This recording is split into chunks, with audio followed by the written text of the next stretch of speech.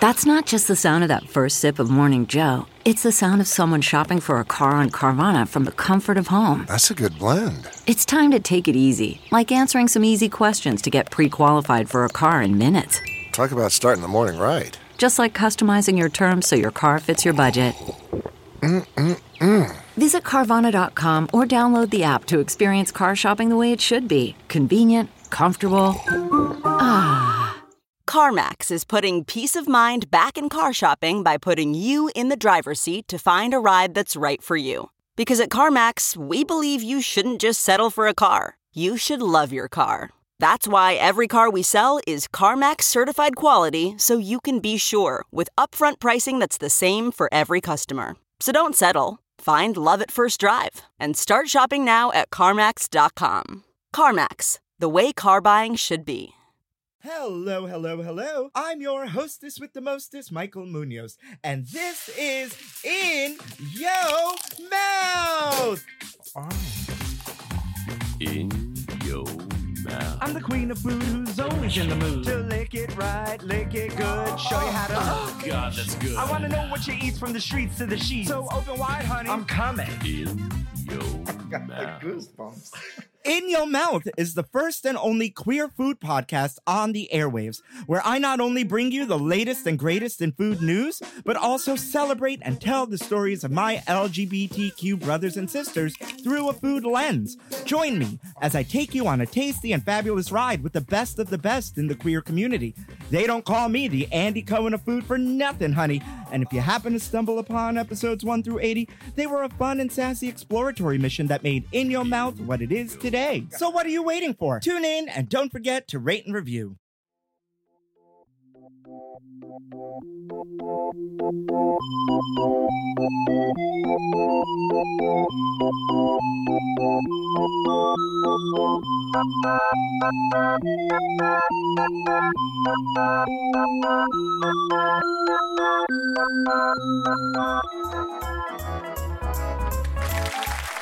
All right, guys, welcome to the very first episode of Sidework Presents Front of House versus Back of House. Oh, we've talked about doing it, and you know you've been triggered by it.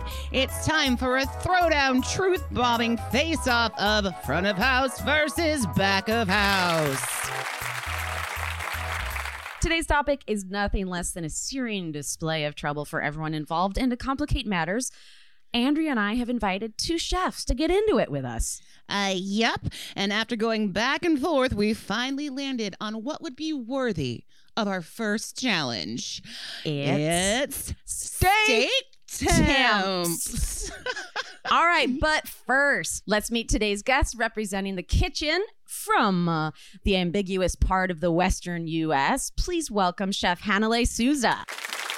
Hanalei, tell us a little bit about yourself. All right, so I run the @LadyLineCook on Instagram, kind of something I started about a year ago in the old quarantine, out of boredom and missing my fast-paced job, reminiscing about all the memes and moments that came from working in a restaurant kitchen and specifically as a woman in a restaurant kitchen. So a lot of memes and a lot of content coming out of that. I work as a line cook full-time now, thankfully back at work, and I'm also writing a memoir about that experience, mostly in the kitchen, but also in all the other male-dominated workplaces I've been in, such as the ski industry, butcher shops, stuff like that. It's kind of a light-hearted book just about my experiences and all the fun and interesting characters I met along the way and funny stories and all the lessons that I've learned through that.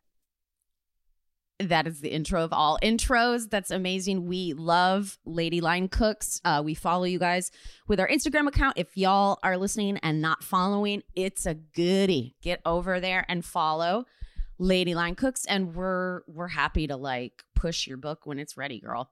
Thank you. You got it. I love how you're like all the male-dominated industries, and you're like, you mean life? You mean life? We'll get all of them. All right. So I've got a quick question for you, Hanalei. If you were a Saturday night special that the restaurant was running, what would you be? Oh man, something quirky and underrated, maybe like just something that seems kind of quiet on the outside, but then you bite into it and it's actually pretty awesome. Something maybe that doesn't seem, that seems kind of frumpy on the outside, but then once you kind of get to know it, like it's a lot cooler than you think. I can't wait to describe that on the floor for all our guys. So I didn't even give any specific foods or anything, but it's just something unexpected. Exactly. Right. It really lingers on the tongue. It's exquisite to the taste buds. Well, you guys, our second guest today on Front of House versus Back of House, coming all the way from Atlanta, Georgia, it is Chef Zach Malloy. Welcome, Zach. How are you? I'm doing very well. Thanks for having me. Awesome. Why don't you tell us a little bit about your history in the service industry? So I have been in this business for about 22 years now and have been able to see a huge chunk of the world just because of this amazing job, either just through the people that I've worked with or actually living out of the country. And I am now currently just kind of a Ronin chef that's wandering the streets of Atlanta and doing my level best to dispense my pointless knowledge. So here we are. Here we are. We're so glad you could join us today. Now we have a question for you, Zach. Danskos or Crocs in the kitchen? Which are you?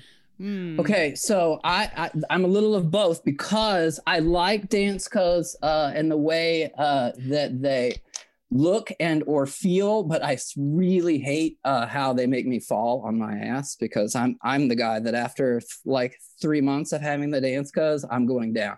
And usually it's when I have a hotel pan full of something really hot. So I'm kind of a Crocs low to the ground. Got it. Kind of guy. But if there was a hybrid invented, you'd be all over it. Is basically. I mean, at least we'll go Berkeys, right? Because they don't have the holes in the toe, right? Because I've also learned that lesson the hard way. That's like working in flip flops a little bit. That cork probably runs out pretty quick in the kitchen, I would imagine, though. Oh, well, you know what? I found this awesome thing where you can re-sole them. And so now I'm just going to like really achieve my old man status by having one pair of shoes now for the rest of my life. I love it. Hot tip, you can resole them. So many flavors in those Berks. All right. Well, thank you guys so much. So representing the front of the house today, it's us. Right. It's us. It's your fearless co-host, Brooke and Andrea. Real quick again, just so you guys know who you're dealing with. My bio, 15 to 17 odd years, service industry, fired from many of those positions. But I've worked as a waitress and or barista in Detroit, Michigan, Chicago, Illinois, New York, Brooklyn, New York. And also my latest job was in Los Angeles before the pandemic took away my special events catering job. God damn it. My last gig was making tacos for the Modern Family wrap party. What? Super fun. Yeah, they have a lot of money. They have a lot of money, it turns out. Brooke, what would your perfect shift drink be? Oh, my perfect well, I'll tell you what it is. It was at my old job in Brooklyn called James, and I lived for this shift drink. It was called a St. Anne's. And it was a gin-based cocktail served up with a little bit of simple syrup, lemon juice, and a sprig of mint. It was just wonderful. Nothing like a good gin buzz. Am I right? It's true. It is true. A little bit about me, you guys. Waited tables for, I want to say 12 years. Started in Omaha, Nebraska at a little place, eventually called Buca di Beppo, as everybody knows. Moved to Chicago, waited table, started bartending there. I've pretty much done everything front of house because you're just kind of tossed into every role anyway. Still in the service industry on another capacity. I do skincare now, so still catering to the masses, if you will, on many levels. But ready for this hot challenge, ready to talk. We're gonna dust off those server brains. Andrea, I've got a question for you. What's in your apron? Oh, my apron has 2 wine keys because I typically will lose one throughout the night, a handful of pens, a bunch of dirty toothpicks that are half out of their plastic wrap and covered in dust, and my cell phone because I'm going to be on my cell phone on the floor, and that's a fact.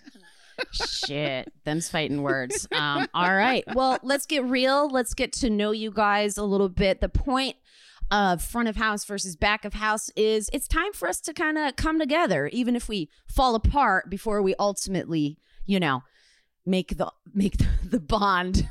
They call restaurants families. That's not always true. There's a real clear delineation.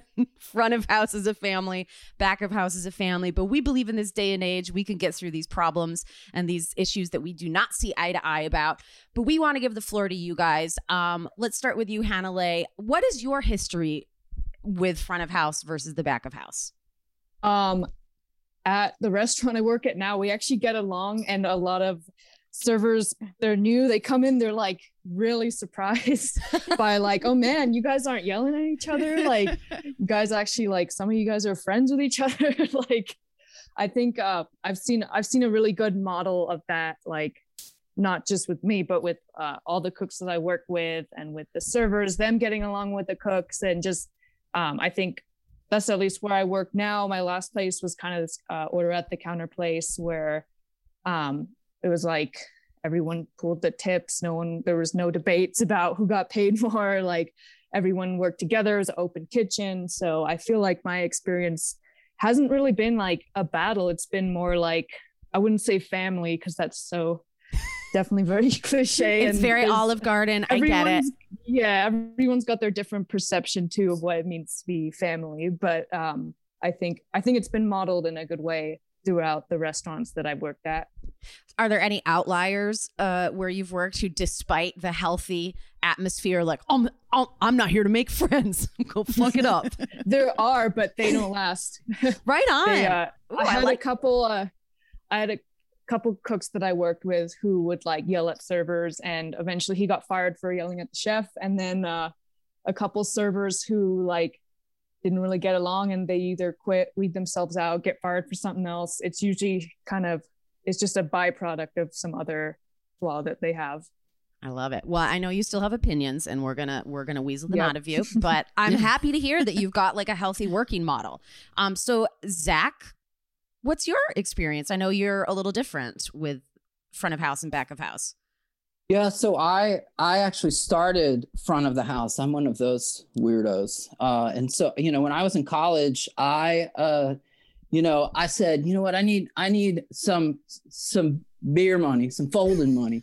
And I said, okay, here's what I want to do. I want to get a job where I'm making the most money. And obviously this is in my inexperienced brain, most amount of money, least amount of work. And so I said, I got it. I'll be a server's assistant, which back then I guess would be bus boy, right? Yeah. At the fanciest restaurant in town. And so I went and somehow got the job.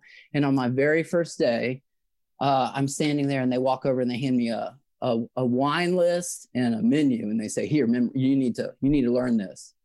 And I said, well, I'm sorry, there must be some sort of a mistake. I'm a busboy. Why do you want me to memorize this? And they said, we didn't say memorize. You need to learn this.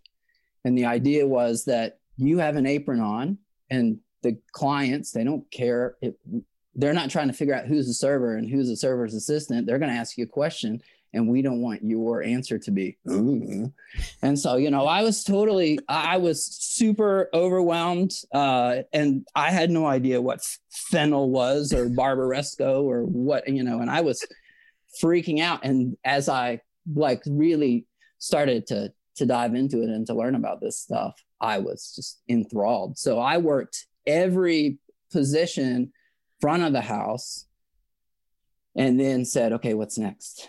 And then went back of the house and ended up going to culinary school after that. So I graduated college. I studied art and Spanish, which my parents, I'm sure, were super proud of, right? Oh, yeah. That's great. Yep. A completely worthless degree times 2. Way to go. What are you going to do now? And I said, I'm going to go get another pointless degree. So I got 3 of them. Yeah, but for me, like the Spanish and like the culinary degree go hand in hand. Yeah. Mm-hmm. Well, and also the art degree, because it was with an emphasis in ceramics. So, and then ended up moving to Central America, where I worked in restaurants for about 6 years or so. So see y'all at the reunion, right? With the Spanish art and food degree. Here we are. I like it. Have you had the sort of, you know, what we're talking about, the cliche, the classic clash between front of house and back of house over the years? I've seen it a lot, and it usually at the very end of the day comes down to the money, right? I mean, like when service is going, and that's like there's no time to bitch and moan about anything, because we got to get it done, and we'll talk about our feelings later. But usually at the end of the evening, especially if there's whiskey and beer involved, then there's usually some discussion about like, oh, really? You made $350 tonight. That's great, because that's half of my paycheck for the week.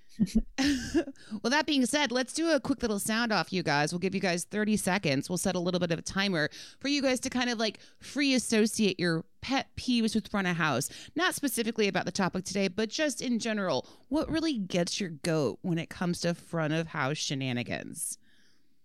All right. So we'll start with you, Hanalei. You've got 30 seconds. Sure. Okay. All right. And go.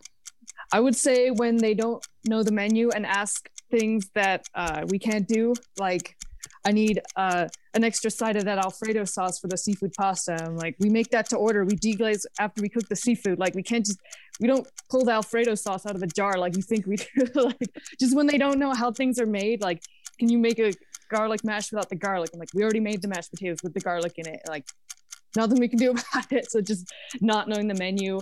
And also another big one is when they ask for something on the fly. Oh, and time then you have to sit in the window. Up. That is 30 seconds of rain. That went quick.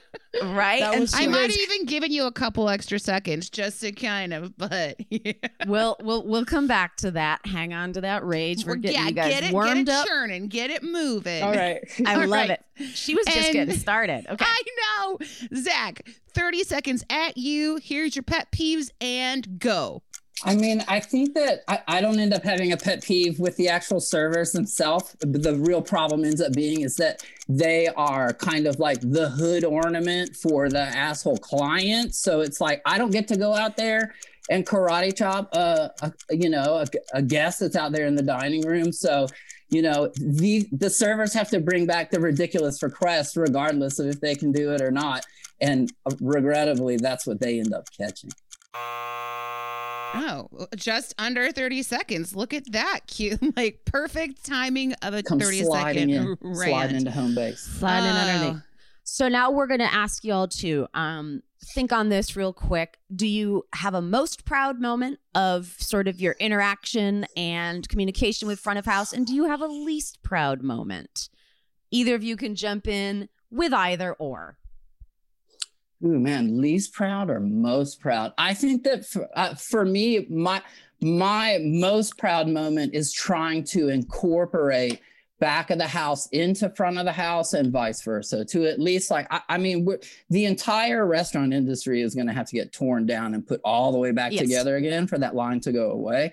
But the idea of having the overlap is something that's always been really, really important to me, mainly because I've had the opportunity to work in both. So that's something that I've always deemed really important, and therefore like to have that high level of involvement both ways. Hanalei, how about you? Most proud, least proud moment?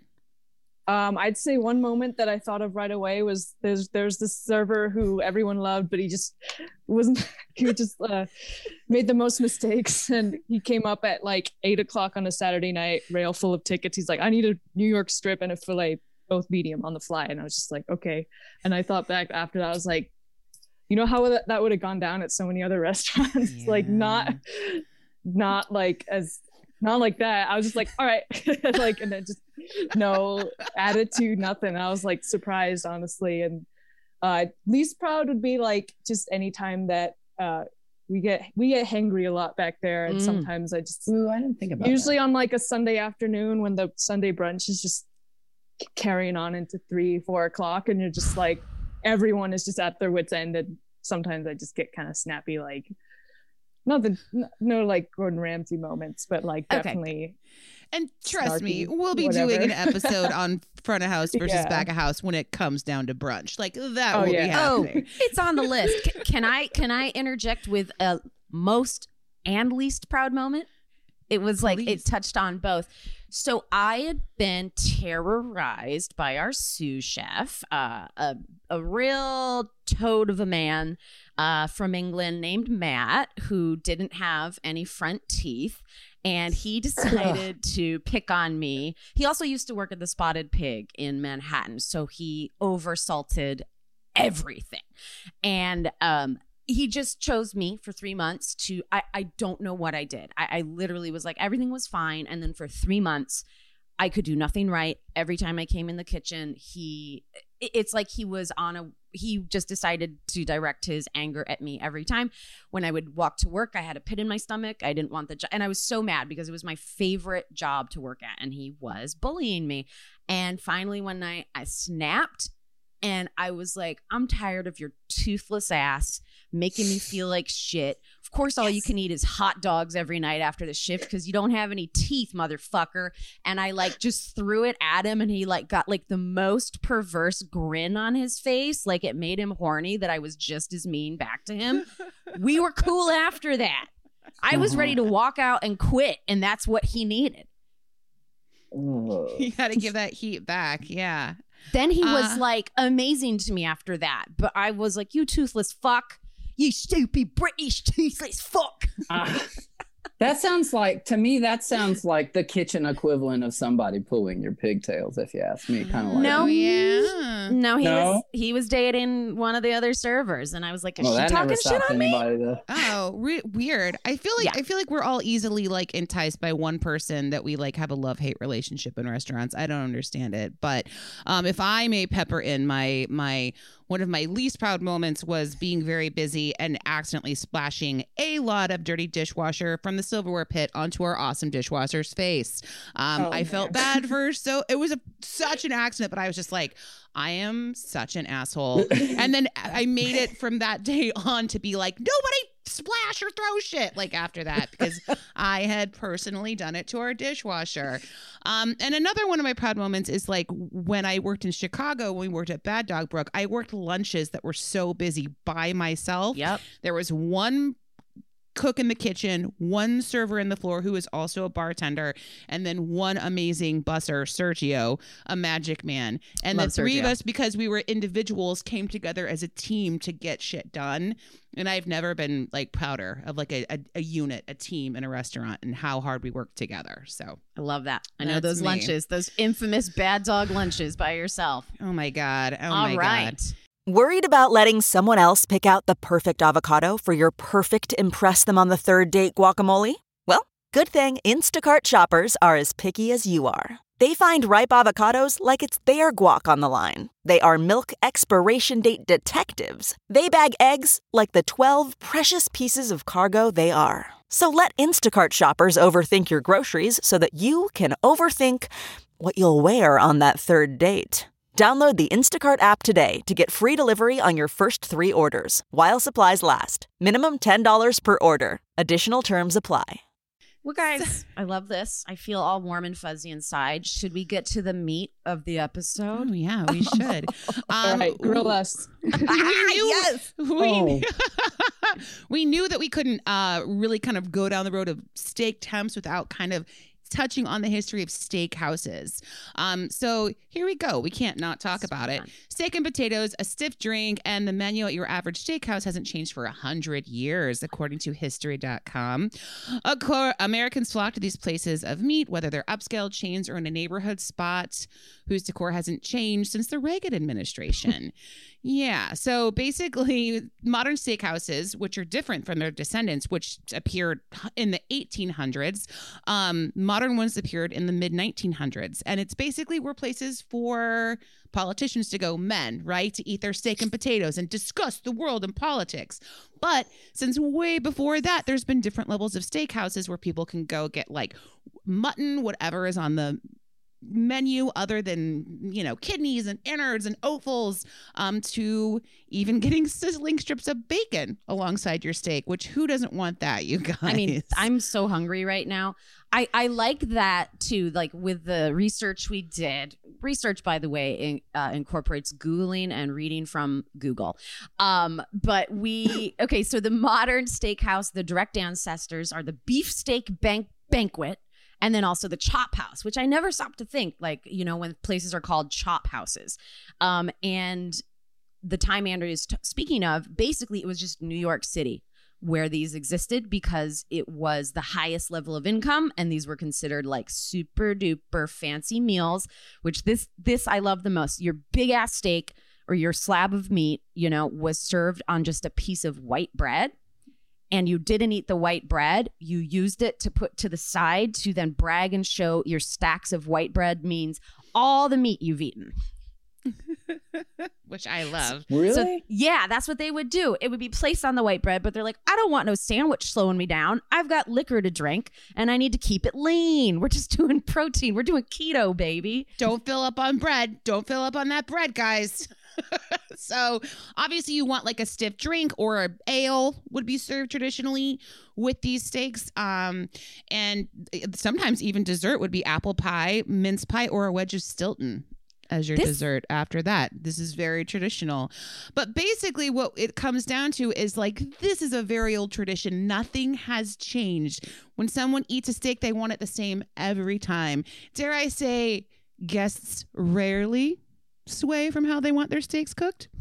Well done, Andrea. Okay, so now that we understand over 100 years of steakhouses, restaurants offering steaks on the menu, this is the source of a trigger topic between front of house and back of house, which is steak temperatures. And this was Hanale's suggestion, which I love. We took it and ran with it. Okay, guys, do you know your steak temperatures top to bottom? Should we start with rare? Sure. Chefs? Anyone, you know the temps? All right, cool. They know. Are we talking about like actual temperature? Yeah. If you want. Okay. Or you just could like, tell it or feels what kinda it's supposed to look squishy like. Yeah, that's what. Yeah, I got raised on the squishy still school, right, as opposed to checking an internal. But let's do it. Come on. Well, Awesome. you don't have to give us a number. We've got a chart, so we're cheating. Let's go. Oh man, Yeah. those charts are wrong though. Oh, okay. Here we go. Okay. Yeah, Oh no, those are for debate. where'd the chart come from?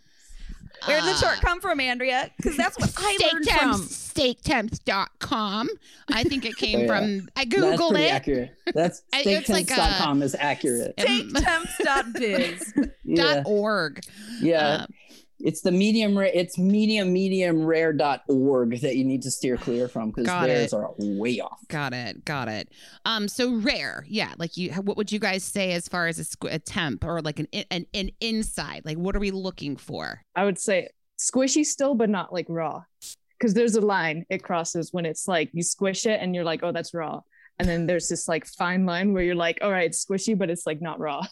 Okay, and to be clear, like the only way to describe it. And to be clear to our listeners, chefs are back there fingering your meat. So Yeah. All of your food is getting very handled. Yeah. Yep. Is that where the term "get your meat hooks off me"? Manhandled. Yeah. Okay, Zach, medium rare. Mid rare is going to be pink to red, red to pink interior, starting to warm up. Firm with a little give. There we go. That is with a little give. Exactly right. Okay. Hanale, medium. That's gonna be pink all the way through, and kind of like a little firmer, but not like well done firm, but like kind of you squish it and it's like not squishy. Mm-hmm. I love the squish, not squish. The squish. Okay, we've got a squishometer. All right, Zach, you're medium well. Mid-well, sorry. That's kitchen talk. Mid-well. Mid-well is going to be nearing more of a, well, let's not say gray because that's unappealing, but a fully cooked interior with a pink but hot center. I'm like, less squish factor. Less squish. I gotta keep within the parameters that we've set. So and then do you both want to go off on well done right now? Oh man, no squish. Yeah, no squish. Very dry, very firm, squishless. Dead. Like a hockey puck. You can expect that if you order a steak well done, it is going to be very intentionally overcooked. I mean, like, let's say burned, right? Because well done is overcooked. So that's the oh, you like it well done, do ya type move, right? Where it's you push to see how well you like it. Yeah. Oh yeah, and this is leading into how this can be a problem for all of us that you guys are already talking about. But please, if you will, Zach, start us off on like steak temps in general and like the difficulties in the kitchen that you have with them, achieving them, and why it's such a difficult task to maneuver, especially between front of house and guests. My biggest concern, well, really my only concern with a well done steak, first of all, I'm file me under weirdo, that I don't care. I don't care if you order a well done steak. I couldn't care less, because you're the one that has to eat it, and you're definitely the one that's going to pay for it, right? So I don't care. You can get a scoop of ice cream on top of it if you want. The thing that always throws me off is the timing of all of it, because the person that's ordering the well done steak is at this point, I feel fairly established that they are a precious boomer. Right. That they're still worried, where it's like, oh no, it's dangerous to eat sushi and mid-rare steaks. And because of that little special Easter egg is sitting at a table with normal people who want a mid-rare steak. And so all the mid-rares are sitting there going, where the hell's my food? And it's because your buddy over here, who you can't point out, you can't, as a server, you can't be like, well, we'd like to have your steaks, but this guy over here ordered I don't have a problem steak shaming. I'll steak shame someone at a table. Yeah. Be like, sorry, that porterhouse takes 3 hours to hit well done. So it'll be ready tomorrow.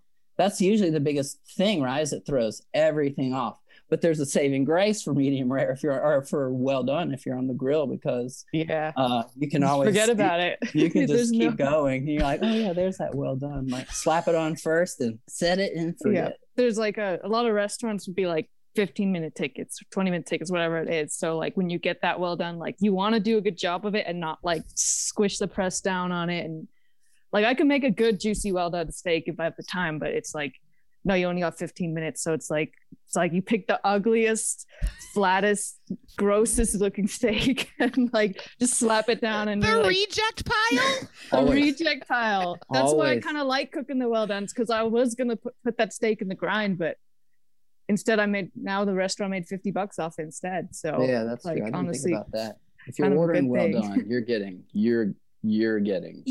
staff meal if you order well done. Yeah. Oh man, I want well done steak at staff meal. That's luxurious in my opinion.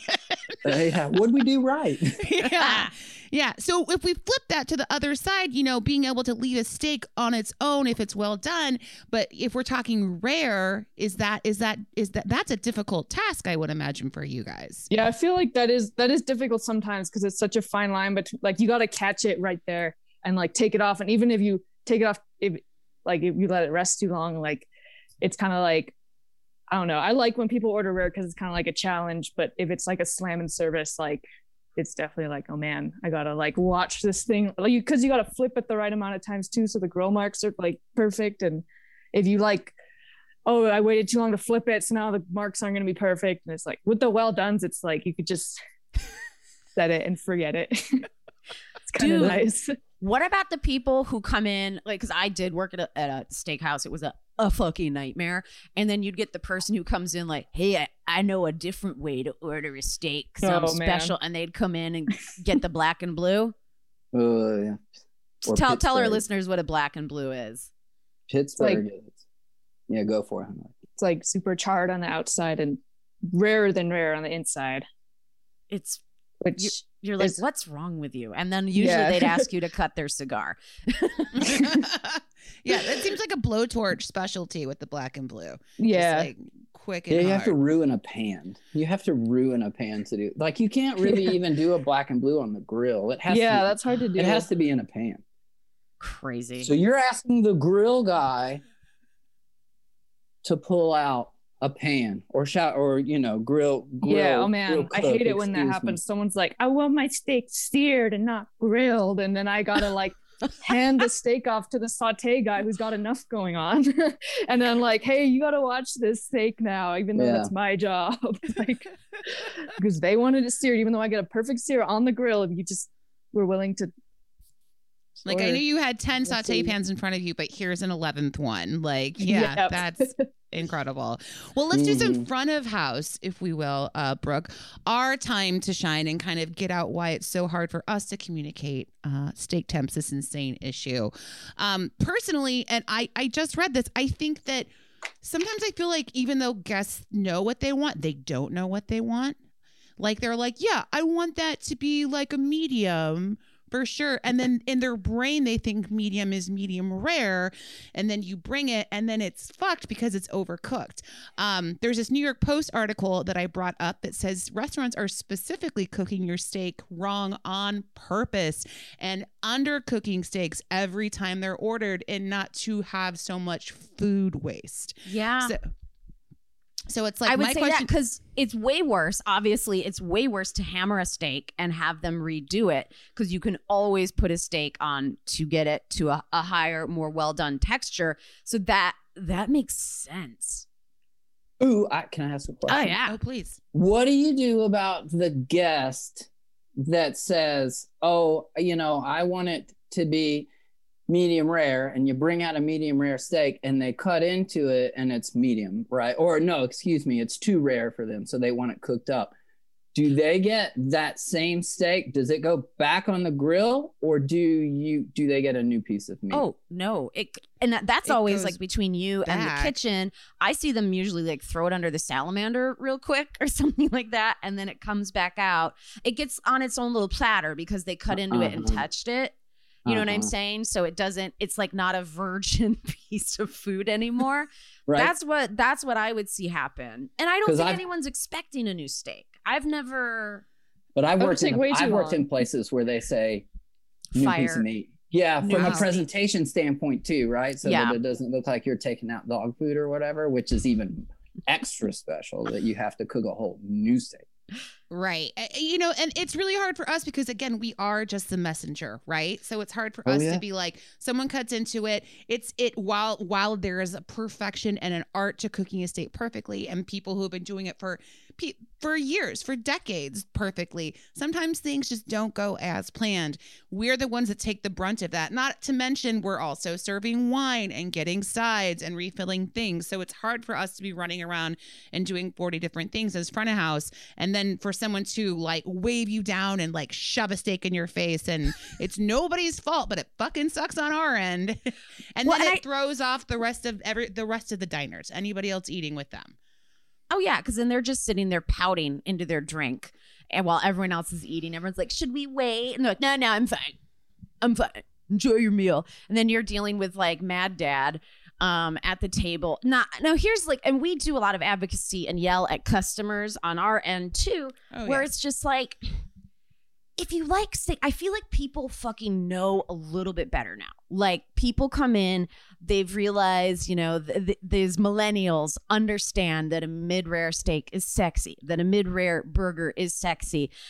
And I think more than often they do now know what they're getting into. But people say temperatures thinking that's the way to do it, and then will be so puzzled as to what they get. And they're like, ew, this is uncooked.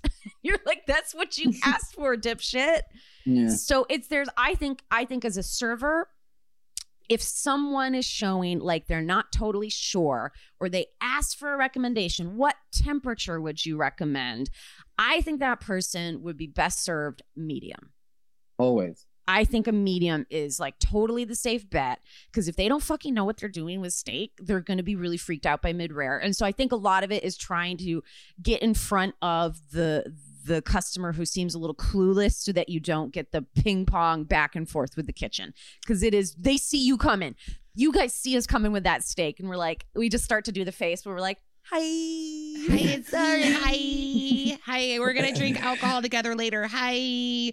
And that's why there is, and I was always really good with my tables to be like, are you sure like this is what it's gonna be like? I definitely tried to like do as much front work as I could to make it easier on the kitchen, especially if someone was like B, you could tell they didn't know what they wanted.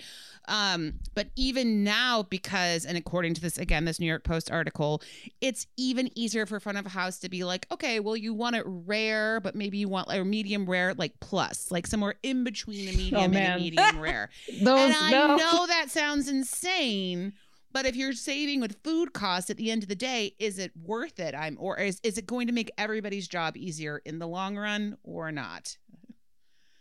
Hannah does not like the term mid-rare plus. She's pissed. Like, if you order mid-rare plus, you get a medium. That's what it is. Mid-rare plus is medium.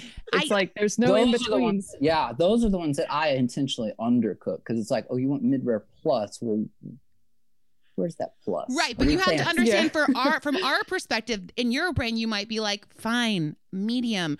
But we say that, and to accommodate the guest on our end, we say, here is your medium rare plus steak. And then they cut into it and they're like, see, that's how you order a steak, you guys. Like, that's how it goes for us. Oh my God. Sticks. Because obviously, we deal with so much shit with people who come in and they're like, let me reinvent the menu real quick.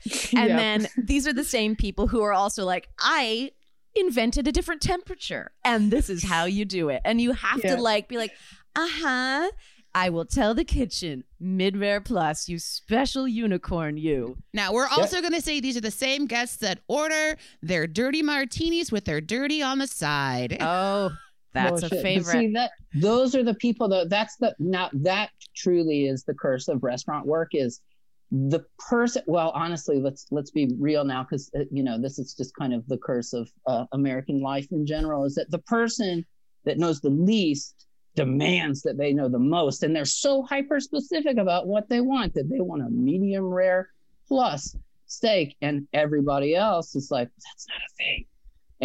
But they're also they're most difficult. They know the most and know the least at the exact same time. I'm gonna also say, Zach, I've worked with a few line cooks who have that train of thought too. Me too. I'm just gonna say, where they think they know everything, and I'm just like, but I'm just doing my job, like, and I'm sure it goes both ways for you guys. Yeah, I've definitely worked with both sides of people who are like that. But they just exist everywhere. Wait, there's a name for that though, like and I can't even remember what the syndrome is, right? Like, where it's like the dumber that someone gets, the smarter they think they are. That's actually that's a thing. I would go assholeitis or Trumpitis is what I would go with on those two. Yeah, I think that's. I think it's also it's one of those things too where we all suffer from a wealth of choice. And so that's also what's the problem with America, period, is we've been taught that we can have anything we want, when we want it, how we want it, detailed. It's too much of like, every experience is personalized to me, and it's like, no, it's a fucking steak, okay? You can't make it very special. You got 5 options, bitch. Okay. Well, that's where the whole I think that the biggest mistake that anybody ever made was not actually like ascribing, like the customer is always right motto to their mission statement. But whatever asshole said to a guest, you know what, client, you know what, diner, the customer is always right. Whoever talked about it ruined it for everybody. Ruined it. In theory, it's a good idea, but in practice, it's largely false. Yeah. Well, it's time for a game break, you guys, before we jump back into this topic to wrap up the game today. We're going to do a fun little game break. It's time for a little pop quiz we're calling In the Weeds, Brooke. Now, Hanley and Zach, we are giving you guys 30 seconds. Now, fire off at random, not one at a time, as many steak sides as you can name in 30 seconds. You guys, are we can I ask a question real quick? Yeah. No. Okay, perfect. Go. Horseradish cream. Oh, we're going. Okay. Yes. No, are you Zach, I'm kidding. I'm kidding. Oh yeah, are we talking sauces, or are we talking everything? An actual side. Ooh, well maybe you know guys what I mean? Maybe you guys want to quiz us on sauces. I feel like that's two different things, right? Are we talking condiments, or are we talking? Let's talk about side dishes. Side dishes. Okay, no horseradish cream then. Okay, guys, on your marks, 30 seconds. Get set. Sides, go. Asparagus. Twice cooked potatoes. Fingerling potatoes. Crab stuffed mushrooms. Mashed potatoes. Mushrooms in general. Mushrooms in general. That's the title of the show. Mushrooms in general. Potato gratin. Oh my God, cream spinach. Yes, that we were looking for that one. Jeez, grilled onions. White bread. White bread. Yeah, that's the old school one. And right? 30 seconds Bone marrow. is up. Oh, bone marrow at Fancy. the end. Is that a side or a topping? I don't know. Tiny little forks. That's That all could be I know. both, Those right? would always go missing. The little marrow forks. You're like, I need a marrow fork. So happy cream spinach made it in there. Top steak side dish in my world. Just saying. I panic. We're All right, we're just sort of like, modeling the show after Family Feud lightly. So, we need to see a cream spinach on the board. Do they get a cream spinach? I feel like that one may have been the top.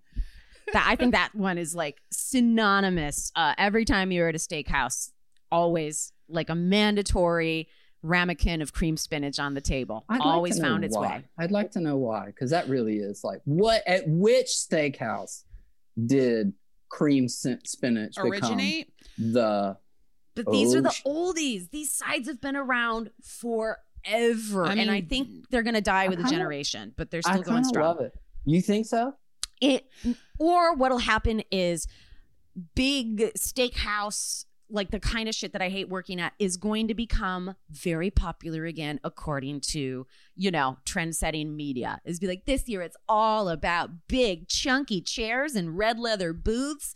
Like this place I worked at in the early 2000s that's so cheesy. It's called Sullivan's Steakhouse. I love it. Yeah. My brain is like going straight to history of creamed spinach. Yeah. You better give us some background. I'm looking. I think it was Ruth Chris in New Orleans. I think that's one of the origins of it. So it's a Southern, probably like they're pairing French cooking with like classic Southern cooking, like greens together with like a French sauce. I mean, that makes sense to me, right, guys? That those two things would eventually mix together in a place like New Orleans, which so much of our delicious food hails from. But you guys, it is to you. All right, I'm going to reset. I will do a 30-second timer. I'm going to have Brian hit start.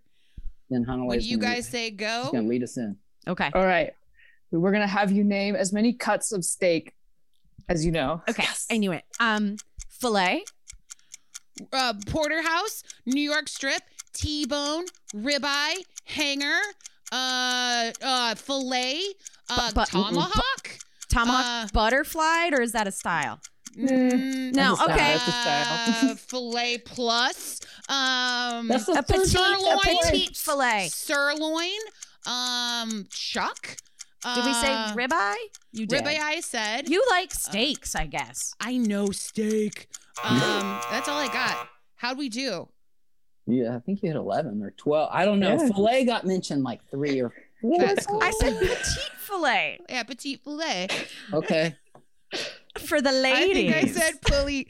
Here's the thing is that in LA, I'm a Midwest like Chicago. I was in Omaha before that, right? Oh, Steaks are very big in both of those cities. Here in LA, the cut of the filet is flat. Whereas in the Midwest, it's small and round and tall. Here it's flat. And it makes zero sense to me. Did you say prime rib? I did not say prime rib. That's not a dang thing. God, that's not damn it. What is it?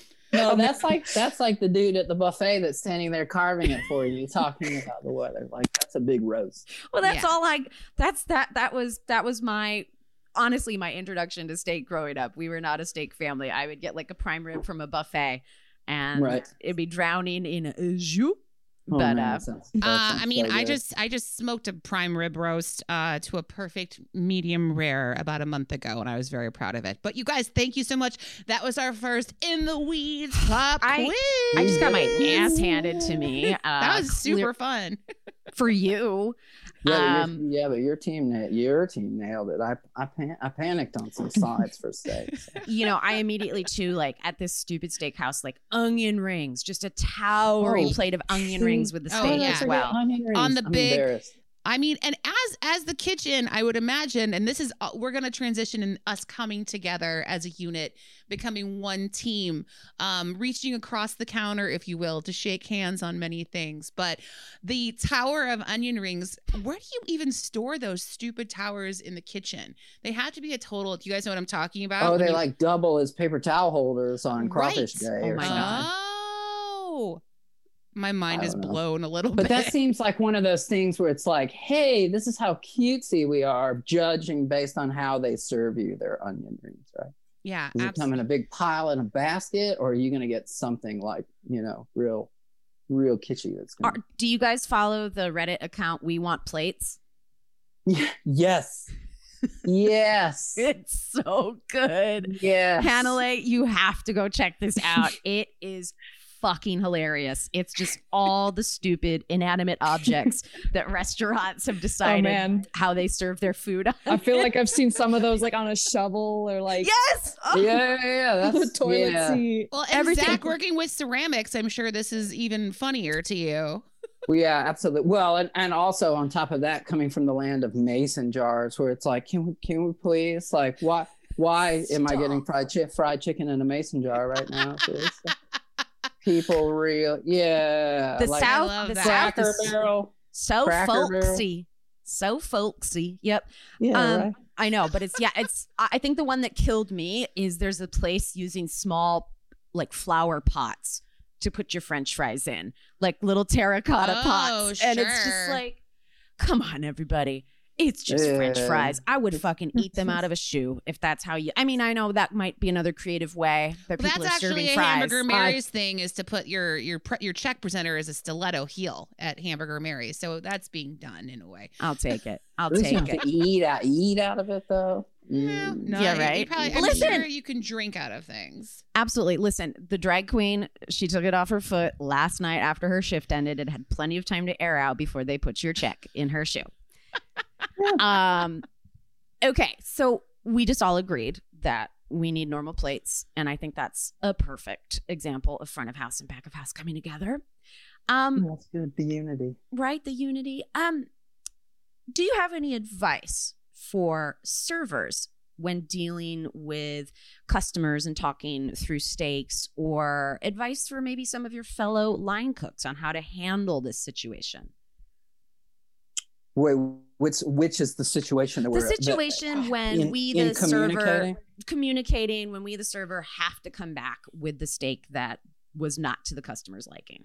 I think like you guys are saying, clarifying up front, like if a customer's like, I want medium, no pink, it's up to, I feel like, you to at least explain, like, do you want medium or do you want no pink? Like, if I can't get you medium, no pink, like I have to, right. Do you want pink or do you not want pink? Like, and then, I don't know, there might be a little back and forth, but kind of maybe if your restaurant has, a lot of restaurants do have, like, even on their menu, they'll list, like, if you order rare, you'll get like a cool red center, and then you'll get a warm red center, you get pink all the way through, like maybe guide them through that and just make sure that there's no confusion. So if they order their medium, no pink, and it comes well done, they're not like surprised.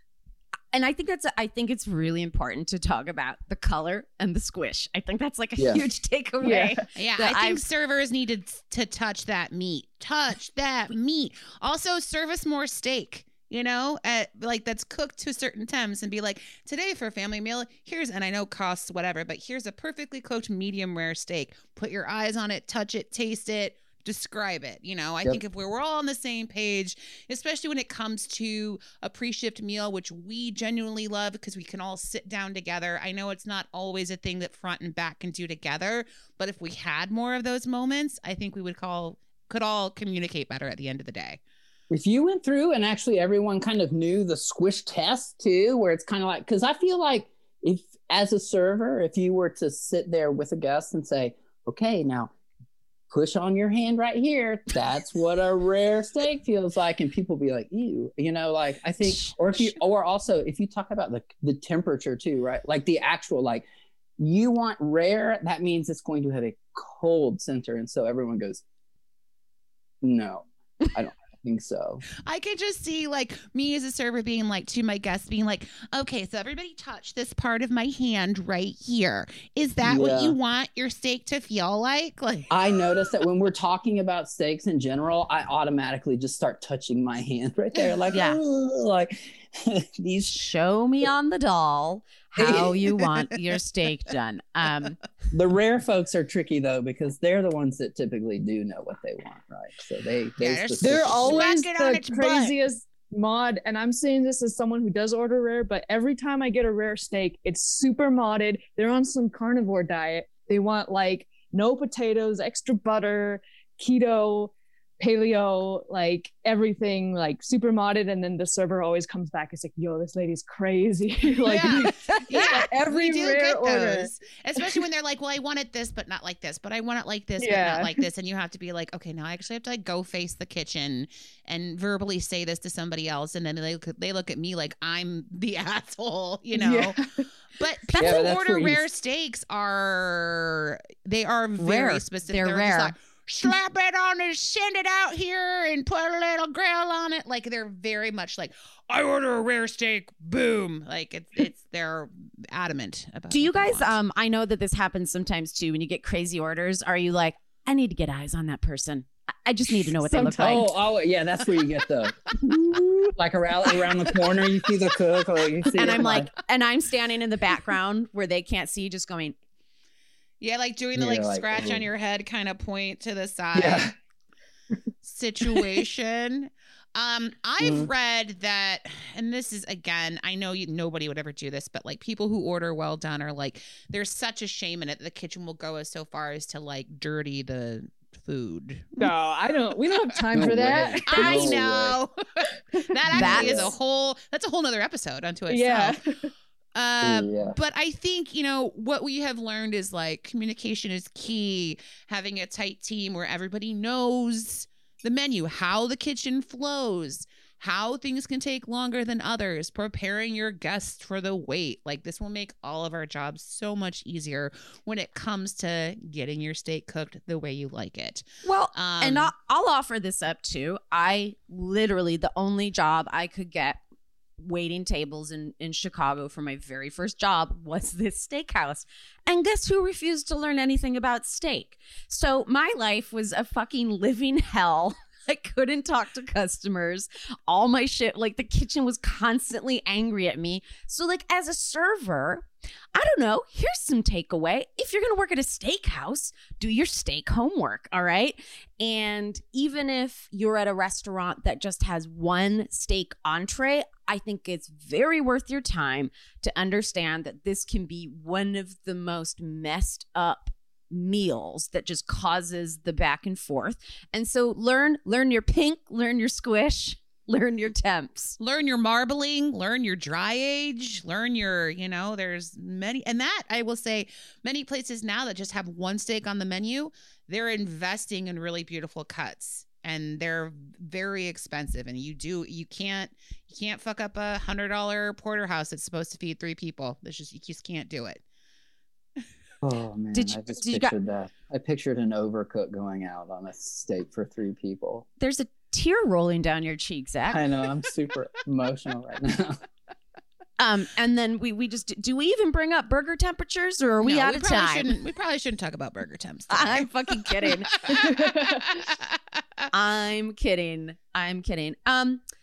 Any parting words of advice? Anything that you'd like to say that isn't about this topic? We're here for it.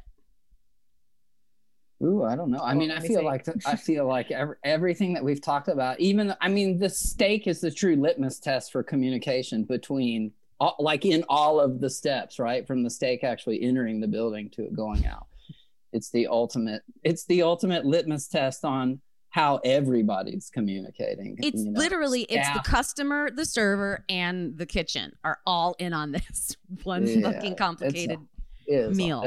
It's a whole lot. It's a whole lot. So good luck. It's like, I think that opening a restaurant, just a steakhouse in general is, that's what it seems like, walking a tightrope there. So you got to sell those big bottles of wine, y'all. Let's go. Magnums, as they call them. Mm-hmm. Mm-hmm. Hanalei, over to you. Any parting words of advice? parting words. I'd say for back of house, I'd say don't be afraid to get out there and learn. And, you know, if you like to cook and want to give it a go, a lot of restaurants are just hiring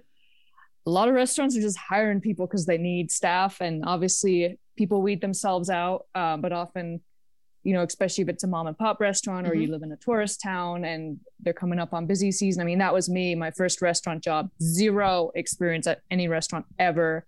And I just walked in like, hey, I like to cook at home and want to give it a go. And then a couple weeks later, I was loving the line and loving the fast pace, and was really glad that I decided to give it a go. And, you know, without really overthinking it or thinking, oh, I need to do this and this and that first. I need to go to culinary school first. I think I just, you know, just diving into it and then deciding, you know, if you want to go to school or if you want to take it further or if you've had enough. Or I think it's a, I wouldn't say easy entry, but because the work itself is hard, but I'd say if you want to get your foot in the door, then it's simple to do. Would we all be better servers if we did one night on the line? Yes. Oh yeah. And I think the restaurant I work at right now does that. Where they have the servers work a kitchen shift. Often like a shadow night. Yeah. And I feel like that could be the reason why we get along so well. Cause like, I'm like, why don't we do it the other way around? But I feel like there's reasons for that. You guys aren't allowed out front. Yeah. They could do a shadow shift so easily. I am 100% alluding to a TV concept that Andrea and I are totally working on. I absolutely want to just be like the server who just leans back toward the end of shift and it's like, yeah, can you drop that check and bust those tables? Like, I just want to see it all go down. Oh, how fun. Well, you guys have really made this first episode, if you will, of front of house versus back of house a joy and so easy. Your knowledge is awesome. We appreciate your input, your advice, and your criticisms. Criticisms, critiques, shall we say, effective communication, conflict resolution. And thank you for everything that you guys do and contribute, you know, in your little corners of the world. It's amazing. We love following you guys on Instagram. Do you want to tell our listeners where they can look you up on social? All right. You can find me at Lady Line Cook on Instagram. I just joined Twitter. I have like 5 followers, but I'm at the Lady Line Cook and ladylinecook.com recently. So, hey, okay. Yeah. And I have 2 Instagrams that I've really surviving through right now. It's Chef Zachary Malloy, or at Chef Zachary Malloy, and then I also have at Dirt Church Ceramics as well. So that's where we're. So you guys running the game. You get the funny stuff for your brain, and you get the nice looking ceramics that they're beautiful, make your eyes happy. So it's a real. Thank you. It's a real nice combo. We will post and share on our social media so everyone can find you. This has been really fucking fun. It's been so fun. It's been great. And you guys don't forget, you can follow us at Sidework Podcast on Instagram. Follow over at One Star Network, One Star Podcast Network on Instagram. I can't wait to chat with you guys again in the future. Do more front of house versus back of house. There's so much to unpack, Brooke. I know. We'll get other guests who aren't us. Yeah. We're pretty predictable. We're really nice most of the time, and we've thought everything out so thoroughly. Like, I want to get like a real unhinged bartender to talk to y'all. So we've had 2 years of therapy, if you will, on this podcast. I feel like really, if you really want to galvanize the whole like front of the house, back of the house, you need to do sous chef or chef de cuisine that's doing lineups, and you need to have a daytime bartender or a Friday night bartender. They need to be on opposite sides of the line, because I feel like those are the most distilled representatives of both of those. I know. Make the whole machine work, all the cogs, all the moving pieces. Oh my God. I got tired just thinking about that episode based on those 2 individuals. Oh my God. It's on the books. Oh my God. I can't wait to find these freaks. God. Well, Zach Wilhonolay, thanks again so much for joining us. And Brooke, you know what we say at the end of every episode. Godspeed and good tips. And good tips and good communication in that kitchen. Thanks Tip for out the listening, kitchen. guys. Yeah. Tip out the kitchen.